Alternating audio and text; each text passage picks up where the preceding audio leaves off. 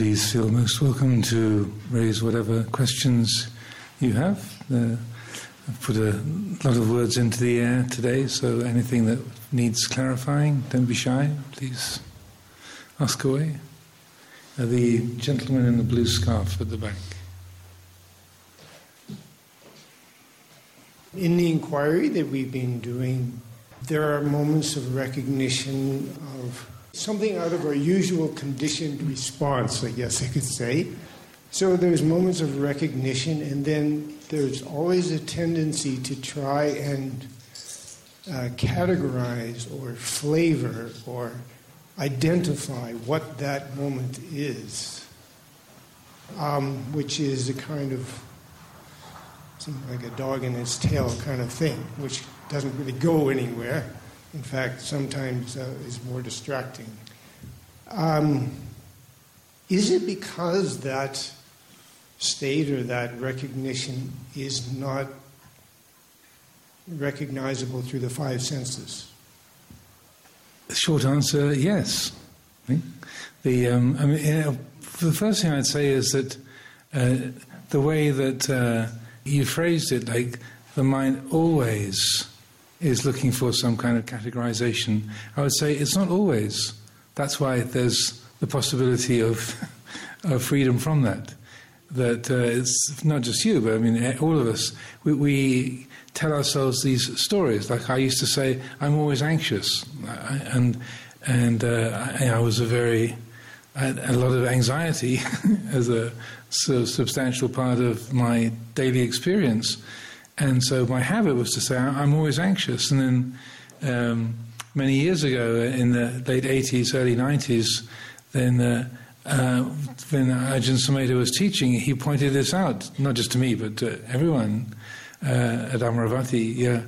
We tell ourselves these stories, like, I'm always angry, I'm so jealous, I'm jealous all the time, or I'm always nervous, I'm anxious. And he said, no, you're not. It might be that anger comes and goes quite regularly, or jealousy comes and goes quite regularly, or anxiety comes and goes quite regularly, but it's not there all the time. That's why liberation is possible. If it was there all the time, then the game would be over, if you like. So I would say the first thing to flag would be that kind of way of talking about it. Say, well, the mind very regularly complicates and tries to commentate and categorize, but that categorizing arises and passes away. And because our normal sensory experience, as I've been saying in these last few days, it's based upon time, identity, location, causality, and so this is our kind of normal reality. So when we're trying to describe that which is beyond cause and effect, that which is timeless, that which is unlocated and not non-personal, there is not the language or the concepts to describe that. So that's why the words run out. It was kind of interesting that the words sort of weren't there at the beginning. Like, yes, exactly. And so that I feel part of the genius of the Buddha, immediately after his enlightenment, his first thought was, there's no way to explain this. So his first thought was not even to try explaining it to anybody. And then immediately after the enlightenment, after he had been persuaded by the Brahma deity Sahampati, as I was saying a while ago, then he was making his way to Varanasi from Bodh Gaya, to reconnect with his five companions.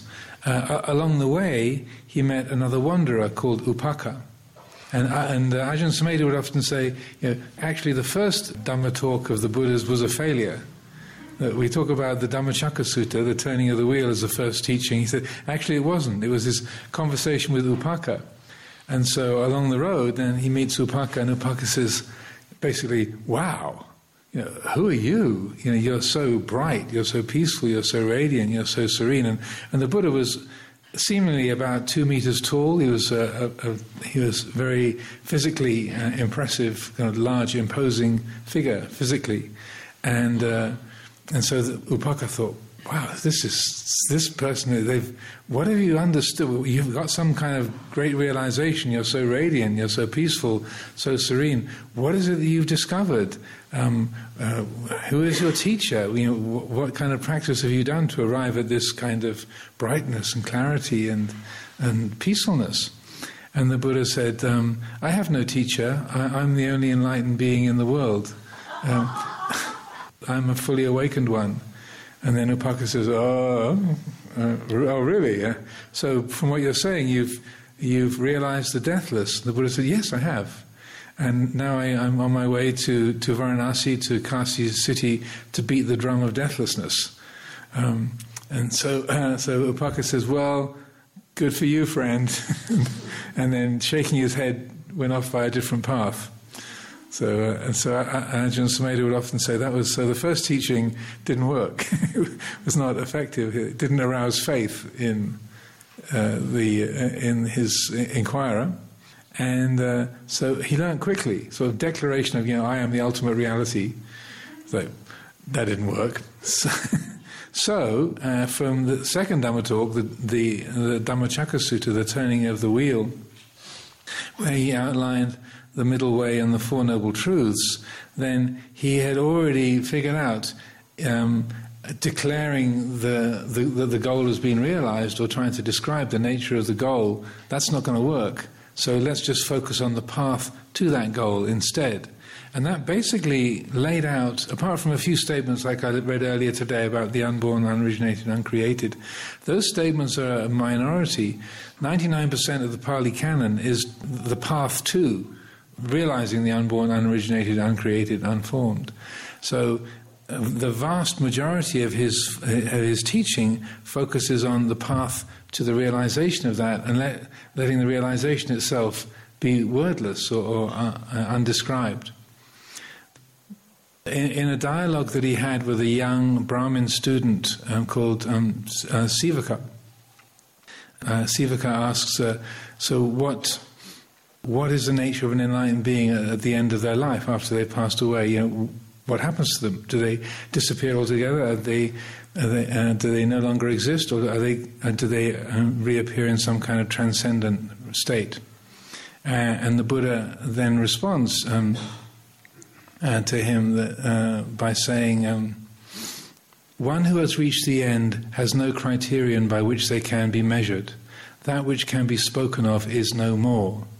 You cannot say they do not exist, but when all modes of being, all phenomena have been removed, all means of speaking have gone too. So this is where the words run out. Across this border, that currency is not valid. You can't exchange it. And so he was remarkably clear on that. So the teachings that we're sort of focusing on this week about letting go of self-view and conceit is, in a way, how to get to that border and to bring about that change of attitude, the change of heart, that helps that which is, quote-unquote, the other side of the border, which we can say is the unborn, the unoriginated, or the realization of Nibbana, how that can be realized, how that can be known directly. In other Buddhist schools and philosophical traditions, there's a bit more of languaging about qualities of the transcendent state or these sort of domains. But in the Pali canon, in the southern Buddhist world, it's really most of the focus is how to get to the border and having your papers ready to get across, as it were. All analogies are only partially accurate, but that's good enough, I think. Thank you. Yes. Just a brief comment. I think the talk that you gave earlier was mind-blowing. No pun intended, I think it was really this. But a couple of, questions here. If I were to just summarize, for my sake, and put it in an instruction, so that before I sit down every day, I say this to myself as instruction. If I were to say, what am I at this present time? Is that a good instruction to carry with me when I sit down for meditation? I just wanted to add the phrase, at this present time, because that is something that keeps changing. Short answer, yes. Yeah. As I was saying earlier, I'm greatly encourage people to experiment. I also encourage people to find your own language for things, to the phraseology, because we're all different. Again, we're all very different. So one particular formulation of words for one person will be yes, that's what turns the key, and for another person it's like, eh. And so finding your own languaging for bringing about that kind of perspective is great. I think so. I encourage people to experiment and explore and see what really works to bring about that shift of view. One other question: where can we find, information, resources that we can learn more about it? You have written books. I'm sure there are resources online. So if you could maybe through Praveen or just over here, share that information so some of us can go and delve a little bit into this. The Dhamma talks from Venerable Master Shu Yun, they're in the books Chan and Zen Training, written by Charles Luke, L-U-K, also known as Luke Kuan Yu, published by Ryder. At least they were. They've probably been, they were around in the mid-60s, so they've probably been republished by other people. Probably Motilal Varanasidas almost certainly has an edition. You can find those teachings there. Also, there's an organization based in Taiwan called the Body of the Buddha Educational Foundation, and they produced a smaller edition of just of those Dhamma talks of Master Shu Yun, and those are for free distribution. So that's in Taiwan. And I will probably ask Praveen to just put everything together and just send it out. But we'll find it. Yes. Yeah. But there are also books and resources, that you have written. Yes, there's a couple of references that I gave just before the retreat, because I didn't want this to be solely a study session, so rather than having, here is your required reading, I did look out a couple of items. One is a book of mine that's called Roots and Currents, and there's a chapter in there called The View from the Center, which is about Arahant and Bodhisattva and the way that people create arguments between those two principles. So The View from the Center. And there's a section of that called Self-View, the Reliable Troublemaker. So that's one section of that. It was like an article that I wrote called View from the Center. And then in another book, in a similar format called The Breakthrough, there's a chapter there called the I-making, mind-making mind. And so there's quite a lot of this related material you'll find in various different patterns in there. Also, Ajahn Sumedho's book, Mindfulness, The Path to the Deathless, which was published about 1983, 84. There's a lot of extremely helpful material in there. Yes? John, my question is, so in the context of practice of stream entry and understanding self-view so as to let it go, and say one understands that that identities are not real and they are just roles that we play. One understands that body is not I, me, myself. It just needs to be taken care of. One understands view are conditional and so on.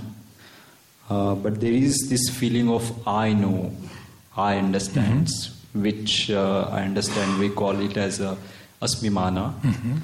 So what I want to understand is that as long as practice of stream entry is considered, that's fine, right? Like, I know, I understand.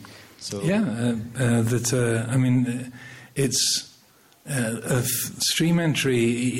Sense, desire, and ill will don't end with stream entry. So as a stream entry, stream enterers can still get angry, can still have aversion and get irritated with the people.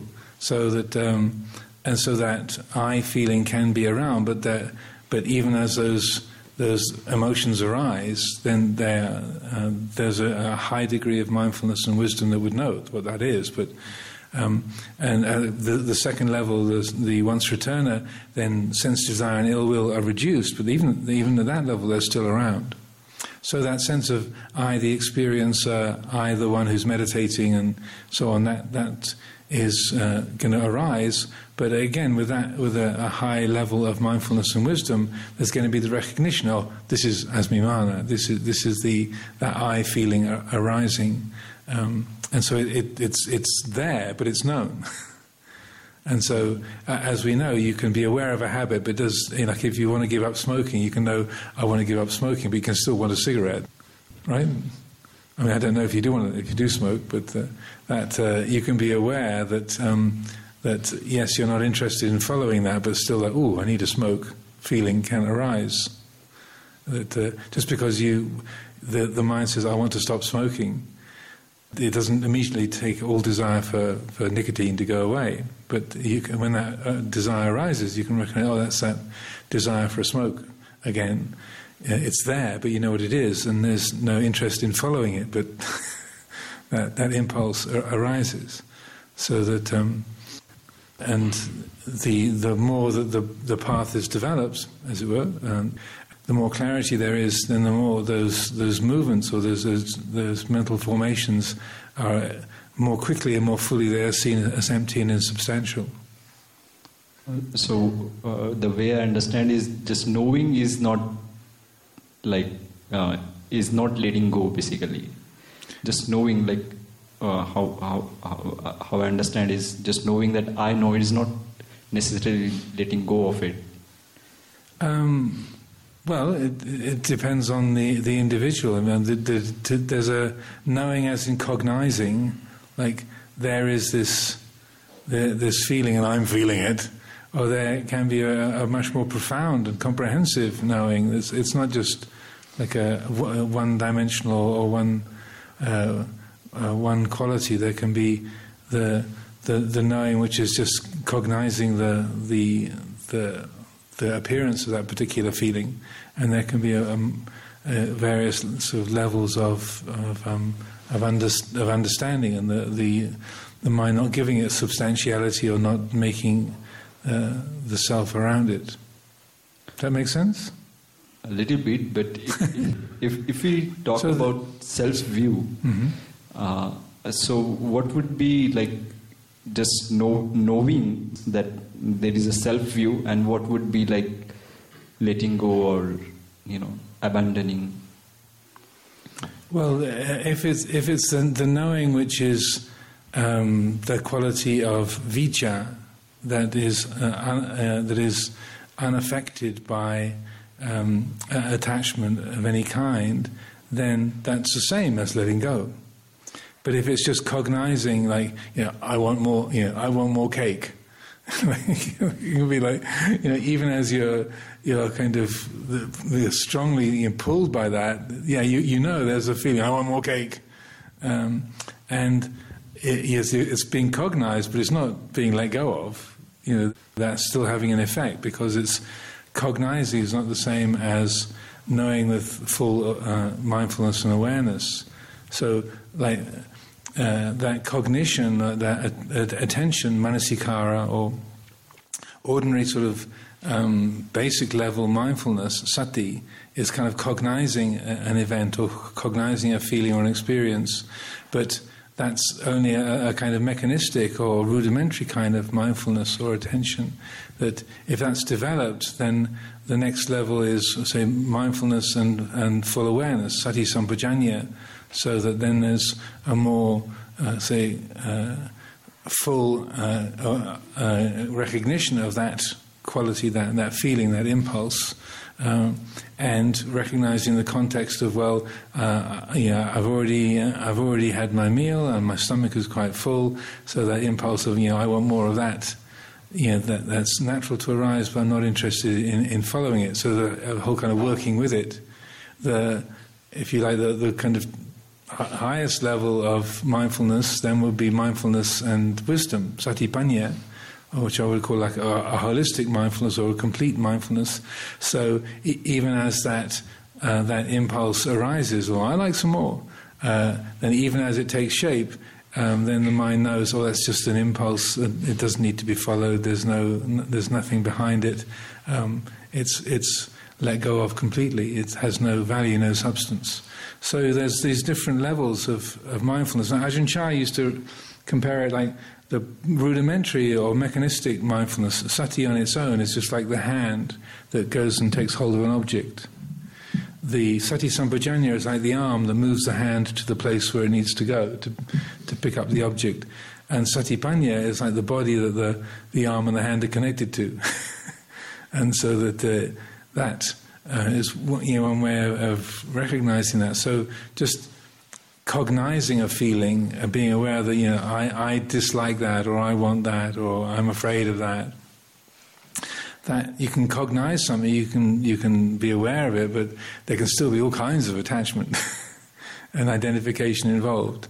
So that there's a big range really between that sort of mechanistic mindfulness, and there is even kind of micchā sati, wrong mindfulness. So it's still mindfulness, but it's based on things that are unwholesome. Like I was saying, the kind of concentration you have when you're cracking a safe, or if you're a sniper, that if you are aiming at the target and you do want to shoot that person, that there can be a lot of mindfulness, but it's devoid of connection to morality. So that the more that it's in the realm of any kind of sati that is in tune with Dhamma, the basic sati, which is samasati, right mindfulness, there will be an element of moral distinction. This is wholesome, that is unwholesome, that'll be in the picture. If it's micchā sati, it's kind of the other side of the fence. There's still mindfulness, you can pay close attention to your job as a bank robber or as a sniper or whatever. But there is a mindfulness, but it's cut off from the whole moral element. So it would be called micchā. Micchā means wrong or unskillful or bad, kind of against Dhamma, against reality. Sama means in tune, micchā means out of tune. Yes, the gentleman at the back. In the discourse of the characteristic of self, with the fading of passions, a heart was liberated. After come knowledge. Yeah? Previous disenchantment with the forms, feelings, perceptions, and mental formations. I want to like to know more about this process in this reality, and in the process or stage between born and death, because the heart of the bhikkhus was liberated of passion. Before Buddha, talked with him about the forms, mental formation, feelings, but they fading their passions and was liberated. Well, I would like to know more about this process here in this reality and in the between process, the stage between born and death. Between birth and death. Well, if I'm understanding your question, this is referring to that passage, particularly at the end of the Discourse on Not Self, page 127, when it's describing that the Seeing in this way, because the wise noble disciple becomes disenchanted with form, becomes disenchanted with feeling, perception, mental formations, becomes disenchanted with consciousness. Becoming disenchanted, their passions fade away. With the fading of passion, the heart is liberated. With liberation there comes the knowledge, it is liberated. And they know, destroyed is birth, the holy life has been lived out, done what is had to be done, there is no more coming into any state of being. Thus spoke the Blessed One, delighted that the group of 5 bhikkhus rejoiced in what the Lord had said. Moreover, while this discourse was being delivered, the minds of the 5 bhikkhus were freed from the defilements through clinging no more. So that's the passage you're referring to. So there's quite a bit there. So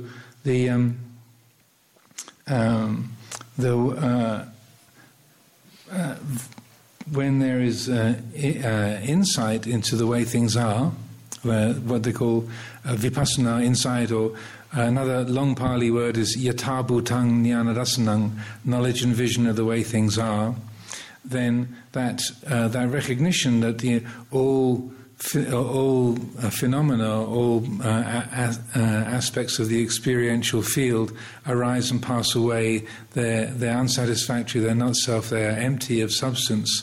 So then, the natural result of that is dispassion or disenchantment. So the word viraga is used for dispassion. Raga, the Pali word, sometimes translated as desire, more often passion. It's related to the English word rage, which gives you a sense it's hot. So it's a kind of engagement with the field of experience that is hot, which is agitated, which has got personal qualities woven in with it. So raga is that rage or that passion.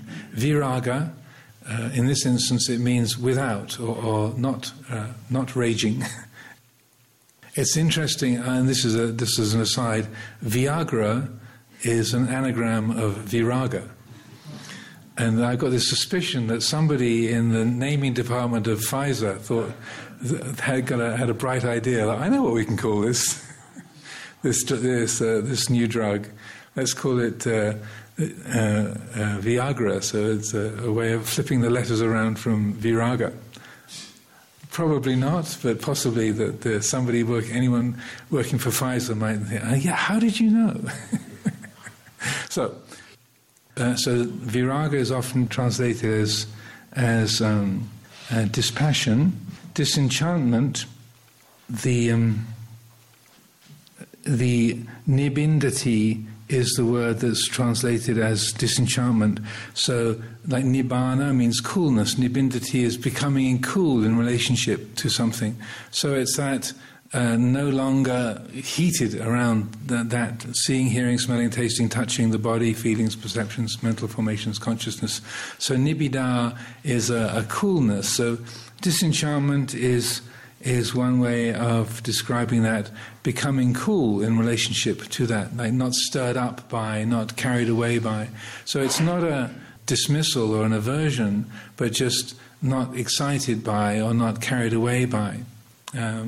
So that nibbida is that coolness, and then nibbidang virajati viraga vimucchati vimutasming, becoming disenchanted, their passions fade away, viraga. With the fading of passion, the heart is liberated, vimucchati. So vimutti is liberation. So that then that fading of passion, that coolness arising and dispassion, it's really describing that letting go, and then that letting go of attachment to the 5 khandhas, form, feeling, perception, mental formations, consciousness. Then that letting go brings freedom, vimutti. Vimutasming, vimutamiti, jnanang hoti. When the heart is liberated, with liberation there comes the knowledge, it is liberated. Vimutang iti jnanang hoti. So there's that recognition that when the heart is liberated, this is freedom. And then the holy life has been lived. The work of spiritual practice has been reached. The the path that had been followed has been followed to its ending, to the cessation of suffering, to complete liberation, to nibbana. And then, so that as the Buddha was giving this teaching, that all his 5 companions became arahants. In the first teaching, as I mentioned earlier, Kondanya reached the level of stream entry, and the other 4 were still not quite there yet. But in the second discourse, our discourse on not self, then all 5 realized full and complete enlightenment. And in the sort of root text of this, it then says, and then there were 6 arahants in the world, the Buddha and then his 5 companions, and they keep a kind of running total through that section of the scriptures. So the other part of your question is what? See, the same process, this attachment, or focus the attention, or be able to handle the attention in the between process. Because these teachings were in this reality, in this realm. Mm-hmm. But in the other process, in the stage in between death and birth. Yes, and in this process, the tension maybe is without our hand sometimes. Mm-hmm. There's different ways of approaching it. It's a good question. Again, our trusty and indefatigable inquirer, Vacchagotta, asks the Buddha this question. What sustains, when one life comes to an end and before the next life begins, what sustains a being, or how is a being sustained? So there's many dialogues between Vacchagotta and the Buddha. And the Buddha says, if there's a forest fire, when the flames leap from one tree to another, the flames are fueled by the air, the fuel. And interestingly, the word for fuel is upadana, which is exactly the same word as for clinging. And so he said the fuel for the flame as it leaps from one tree to another is the air, the vayo, the wind. When a being has died, one life has come to an end, and before the next life has begun, what holds a being kind of together, quote unquote, is craving, tan upadana. Craving is what sustains a being when one life comes to an end and before the next life begins. So when people ask, if all dhammas are not self, what is it that carries on from one life to another? And the short answer is habits. Habits, the things that we love, things that we hate, things that we're familiar with, whatever the mind is attached to, the subtle and coarse kinds of craving, that's the fuel that sustains a being. And so with enlightenment, when he says the birth is ended, the holy life has been lived out, there's no more coming into any state of being. If there's no fuel, there's no tanha, then that process of rebirth has come to an end. And then going back to Upasiva, sorry, I remember the name incorrectly, I said Sivaka, its name is Upasiva. The question of Upasiva, what happens to an enlightened being at the death of the body, the Buddha says, one who has reached the end has no criterion by which they can be measured. That which can be spoken of is no more. We can speak of the 5 khandhas, but that which is outside the 5 khandhas, then language falls apart at that point. So the Buddha is quite resolute, and he's asked that question quite a number of times, and other Sangha members are asked, and it's always the same kind of reply, is that nothing can be spoken of. Even though they say, well, it must be something wonderful if they've reached the fulfillment of the spiritual path. They must go to some really, really, really nice place. And they say, no. They doesn't apply, place doesn't apply, going doesn't apply. Like all the usual reference points don't apply anymore. So it's frustrating to the thinking mind, but in terms of the practice, then that quality of timelessness, unlocatedness, selflessness, in moments of clarity, in moments of insight, those qualities can be known directly, I would say. So, So, did you come from Spain, especially for this retreat? That's a long way to come. I came from South America, from Chile. From Chile? Yes. That's a long way to come. I hope it's being worthwhile. I was just in Spain recently. I was curious. I'm just wondering on the topic of climate change. Again, it's somewhat similar to the question yesterday in the sense it's holding these parallel realities, a conventional reality where the scientific likelihood is of a very, very, very bad situation in the not too distant future, and then obviously working on no self, and how best to relate to such an overwhelming reality that's likely to lead to huge amounts of suffering, certainly pain and likely suffering. Yeah, so that's... Well, it's a very good question. You're not the first person to raise that, obviously. But I'd say that there's a couple of different things. One is internally, in terms of our attitude, and I would say that a lot of what we've been looking at over the last couple of days, we've only been here just over 2 days, so even though we've packed a lot into it. So that letting go of self-centered perspectives, and particularly freeing ourselves from anger, from anxiety, and sort of compulsive compassion, then we're able to function much more effectively, or in our own inner world, even in a very difficult situation. Then we can see that we are able to function much more peacefully, effectively, and see what is useful to do, what is useful to not do, in terms of action. And so we're more at home in our own being. And then in our own conduct, then to be doing what we can in our own individual choices to reduce the causes of destructive climate change, and to contribute to be as much a part of the solution as we can, and as little as a part of the problem as we can. And I realize there's a vast spectrum of opinions about what's useful to do and what's useful to not do, and say, well, the real thing is this, or no, the real problem is over there. If one is engaging in those debates, or if you're working in that kind of a field, the capacity to listen, the capacity to weigh up different,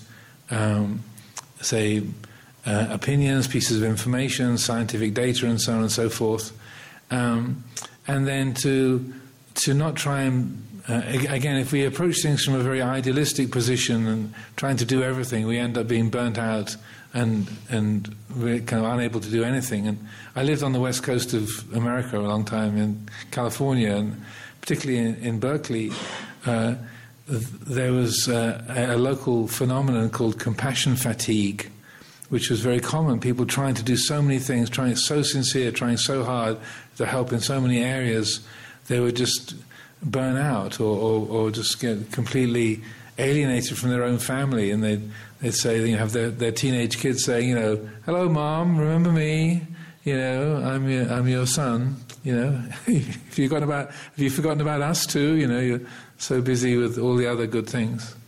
So the more that we can develop a quality of genuine mindfulness, full awareness, and that free of self-view, then the more we can not try to do everything from an idealistic position, but it brings much more of a pragmatic quality to it. You're coming from the practicalities of sort of where you are and what you can do, rather than what I should be able to do, or what in a perfect world I want to do everything. So in a sense, being able to choose one particular area or a couple of areas where you can help, doing the best you can in that area, and trusting that, I do care about everything else, but this is the area that I can help with. I've put my emphasis on clearing rubbish from the sea, and so I contribute to this project to try and empty out the the North Pacific garbage patch. And that I can do that. I care about the other things. I care about reforestation. I care about food resources and the lack of snowfall in the Himalayas. You know, right here, these bare hills behind the mountains behind us. There should be a lot more snow than there is. They're very bereft of snow this year. So yes, I do care, and I trust that I care. And if someone says, "Don't you care about this?" You can say with great comfort, "Yeah, I do care, but my field is rubbish clearance from the oceans. That's my expertise, that's my work, so I'm focusing on that. I do care about the rest, but this is what I can do." And I'm speaking of one who was trying to do everything and caring about everything, particularly through my teenage years and 20s. That's one of the reasons I was so anxious kind of all the time.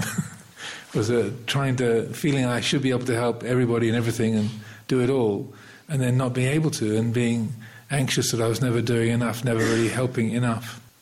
So over time, to trust that you do care, but you can't do everything. That also helps you to be in tune with the family members who are waving to you across the table, saying, hey, remember, we're married, you remember me? My name is such and such, and that's not happening because you're paying attention to what's close to home as you do the work that you do, and then do the best you can and work with things as they take shape. Because none of us can know what shape the world will take. We just do our best. It's the attitude I have with living in a Buddhist monastery, teaching, and fulfilling the roles that I do. So, I don't have a particular vision of how it's all going to take shape, but I just do my bit and help out as much as I can. Could I ask a follow-up question? I meet a lot of Buddhists at home. A lot of them seem to take Buddhism and focus exclusively inwards. Do you think there's a reason why that is? And is there a thing that we can do as Buddhists to guard against that in ourselves and in people around us, in our Sangha or whatever? There's certainly a reason why it happens. People pick up Buddhist teachings, Buddhist practices with their own, through their own conditioning, who they've met, the books they've read, the things that have said yes to them, and then they follow that, and they can take all sorts of different directions and still call it Buddhism. I feel that we lead by example in the best way. If you're kind of berating your friends, saying you should be like me, then that often doesn't have a very positive effect. Back off, leave me alone. And so, if you have your own practice and your own faith and how that takes shape in terms of environmental work or engagement in various programs, and people can see, some people will see, he's doing really good work, and he seems to also be so well balanced and clear within himself, and the practice is doing him a lot of good. Oh, that's interesting. If they see that you're full of rage and endlessly kind of getting into arguments and stressful situations, say, well, he's sincere in his activism, but wow, he's really makes a lot of grief for himself and the people around him. So I'm not presuming that you would, but just we teach by example more than anything, and so that. You can't really presume where people are coming from or what their background is. If someone's done sort of 50 retreats with a particular teacher, or they've been studying under someone's guidance for 20 or 30 years, they're going to be affected by that particular take on reality because they've had that faith and that kind of input. So you can't just sort of unpick that in a moment. But being confident just in what you do and how you do it, and letting that be its own message is often the best way. And Yeah, I mean, really, that's the whole picture. I would say that it's in a way, the Buddha's way is not proselytizing or proclaiming, but just letting those who are interested ask their questions or draw close on their own initiative. So, here comes the microphone. That which is threatening to the ego is liberating to the heart. I read it in one of your books. If possible, can you elaborate on this? There is fear and the ego are directly related. It's not just within the Buddhist perspective. I think it's the beginning of the Brihadaranyaka Upanishad. I'm sure there's a few Sanskrit scholars who'll correct me.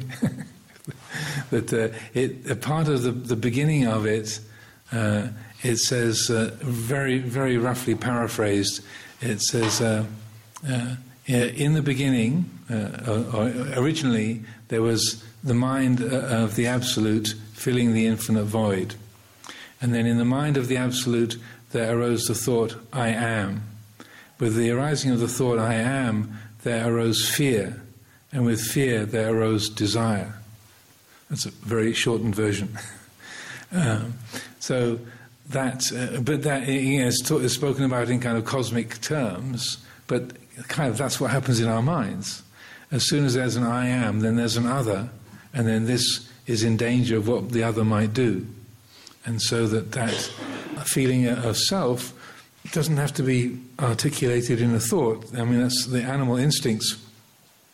Why, animals have big ears and big eyes to look out for predators and to detect what might be threatening, as well as to find food to eat with their smell or their eyes, their ears. So that sense of I, even if it's not spelled out as I am this person, even in the animal instincts, then as long as there is a me here, an I, this being, then other presents a threat. And so even at the most primordial levels of life, like little monocellular creatures, it's like they are still driven by these instincts of, can I eat it? Is it going to eat me? If it's going to eat me, move away. So you can't say that like a little zooplankton has fear in the same way that we do as a human being, but there is that threat, move away, hide, change colour, look like a rock. Yeah. And hope that nasty thing goes away and doesn't eat me.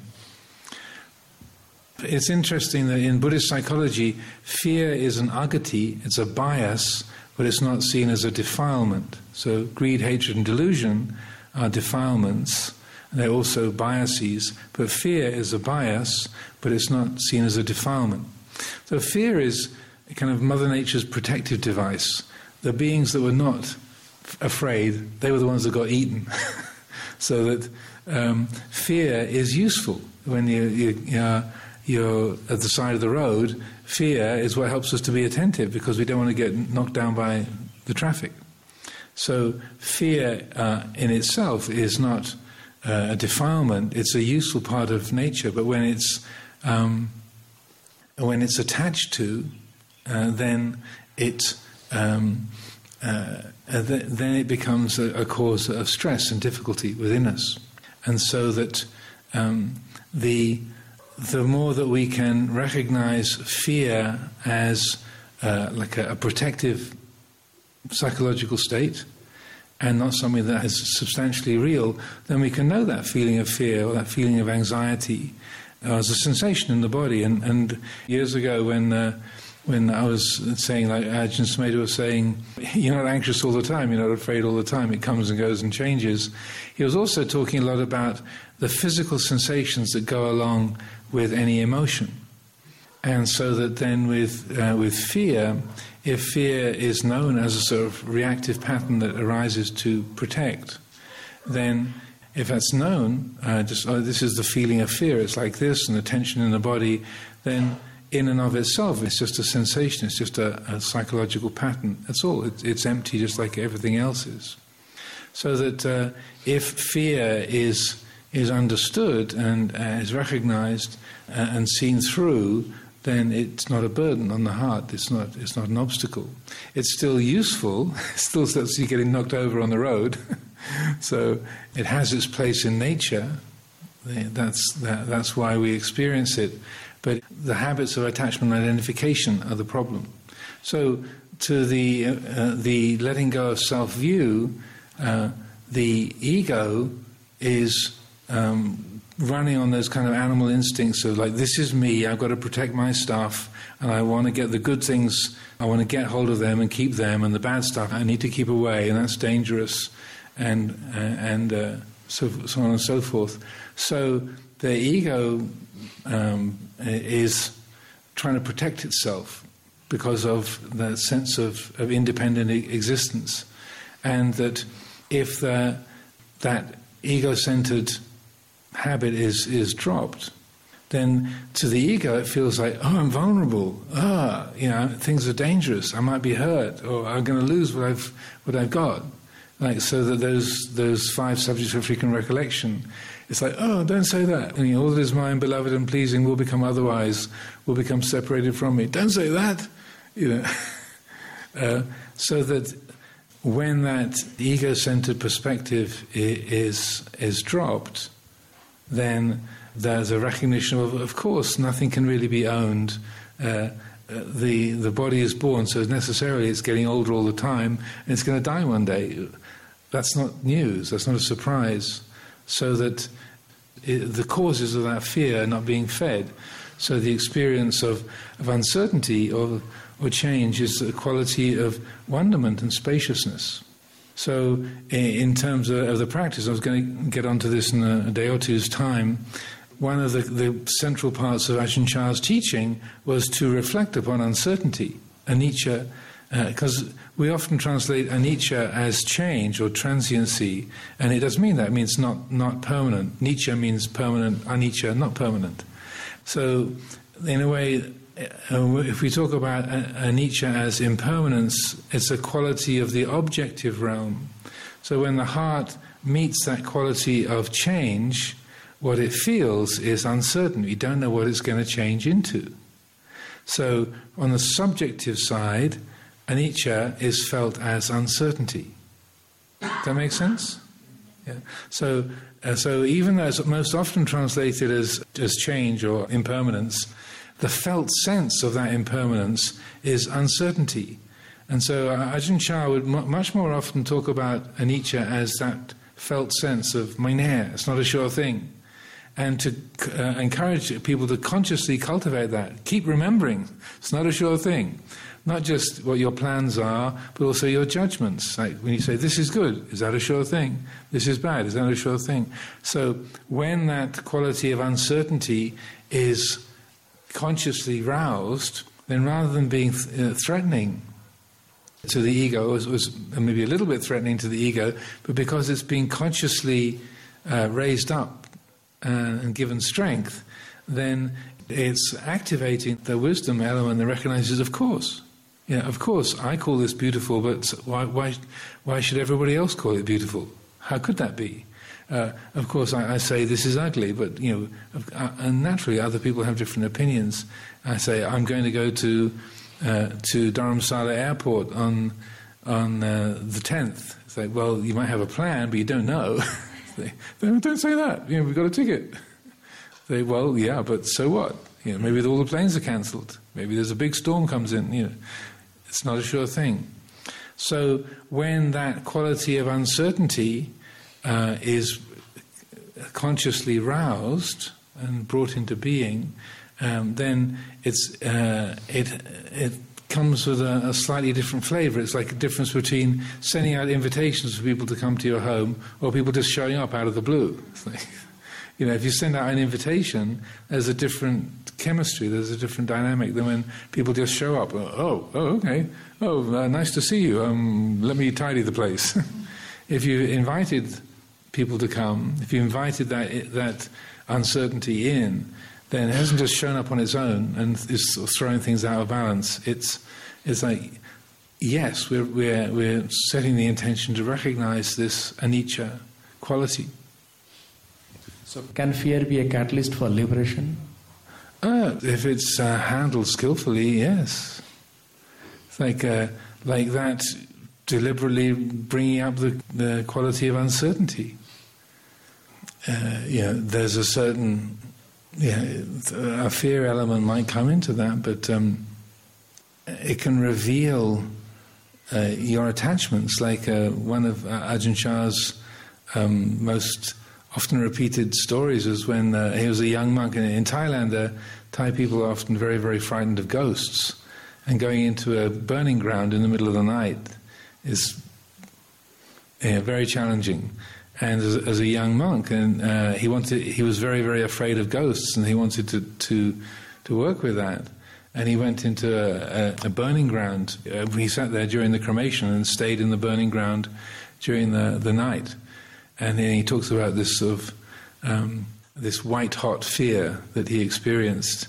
And then when the night was over, and the villagers came and were sort of tidying up the place, and he thought, the dawn has come, that's all over, now I can go. He thought, no, it's not over, you still haven't transcended this, so he decided to stay another night. So if you look in the collected teachings, there's a talk of his called In the Dead of Night that recounts that. And rather like the Buddha's account of him as a bodhisattva, saying he was experiencing the limit to which pain could go, Ajahn Chah was sitting there in this state of white-hot fear. He was sitting under his mosquito net close to the place where this body had been burned. And he could hear these footsteps around him getting closer and closer. And he thought, I'm not going to open my eyes, I'm not going to open my eyes. And he said, in my imagination there was this kind of half-burnt corpse coming at him. And he said, I'm not going to open my eyes. And he said that the fear, it was like he was pouring with sweat, and the fear was white hot. And then he had this realization: you can't be any more afraid than this. This is like the needle has gone to 10. It's like that. It doesn't go any higher. This is as much fear as you can experience. And then it suddenly hit him. He said, well, what am I afraid of? Because the five khandhas are not self anyway. So anything that could happen could only happen to the five khandhas. So why am I so afraid? And suddenly the whole thing shifted. And he went from this pouring... Hello. Yeah, it's time for a break. Right, I agree. So rather than sort of this white-hot fear in his body running with sweat, kind of bullet-sized drops of sweat pouring down his face and all over him, suddenly he went into this kind of blissful clarity, and he just sat there in this kind of very clear, bright state of mind all the way through till dawn. Then he was ready to go. As a footnote on fear, I just remembered in that same book, Roots and Currents, there's another article of mine that's called The Body of Truth and the Body of Fear, and it talks about that whole area. So these are all available online as well as print copies. But if you look on the Amaravati website, so the book's Roots and Currents, and the essay is The Body of Truth and the Body of Fear. It was a chapter from a book on Buddhism and Hatha Yoga. So that's a good point to pause for our break.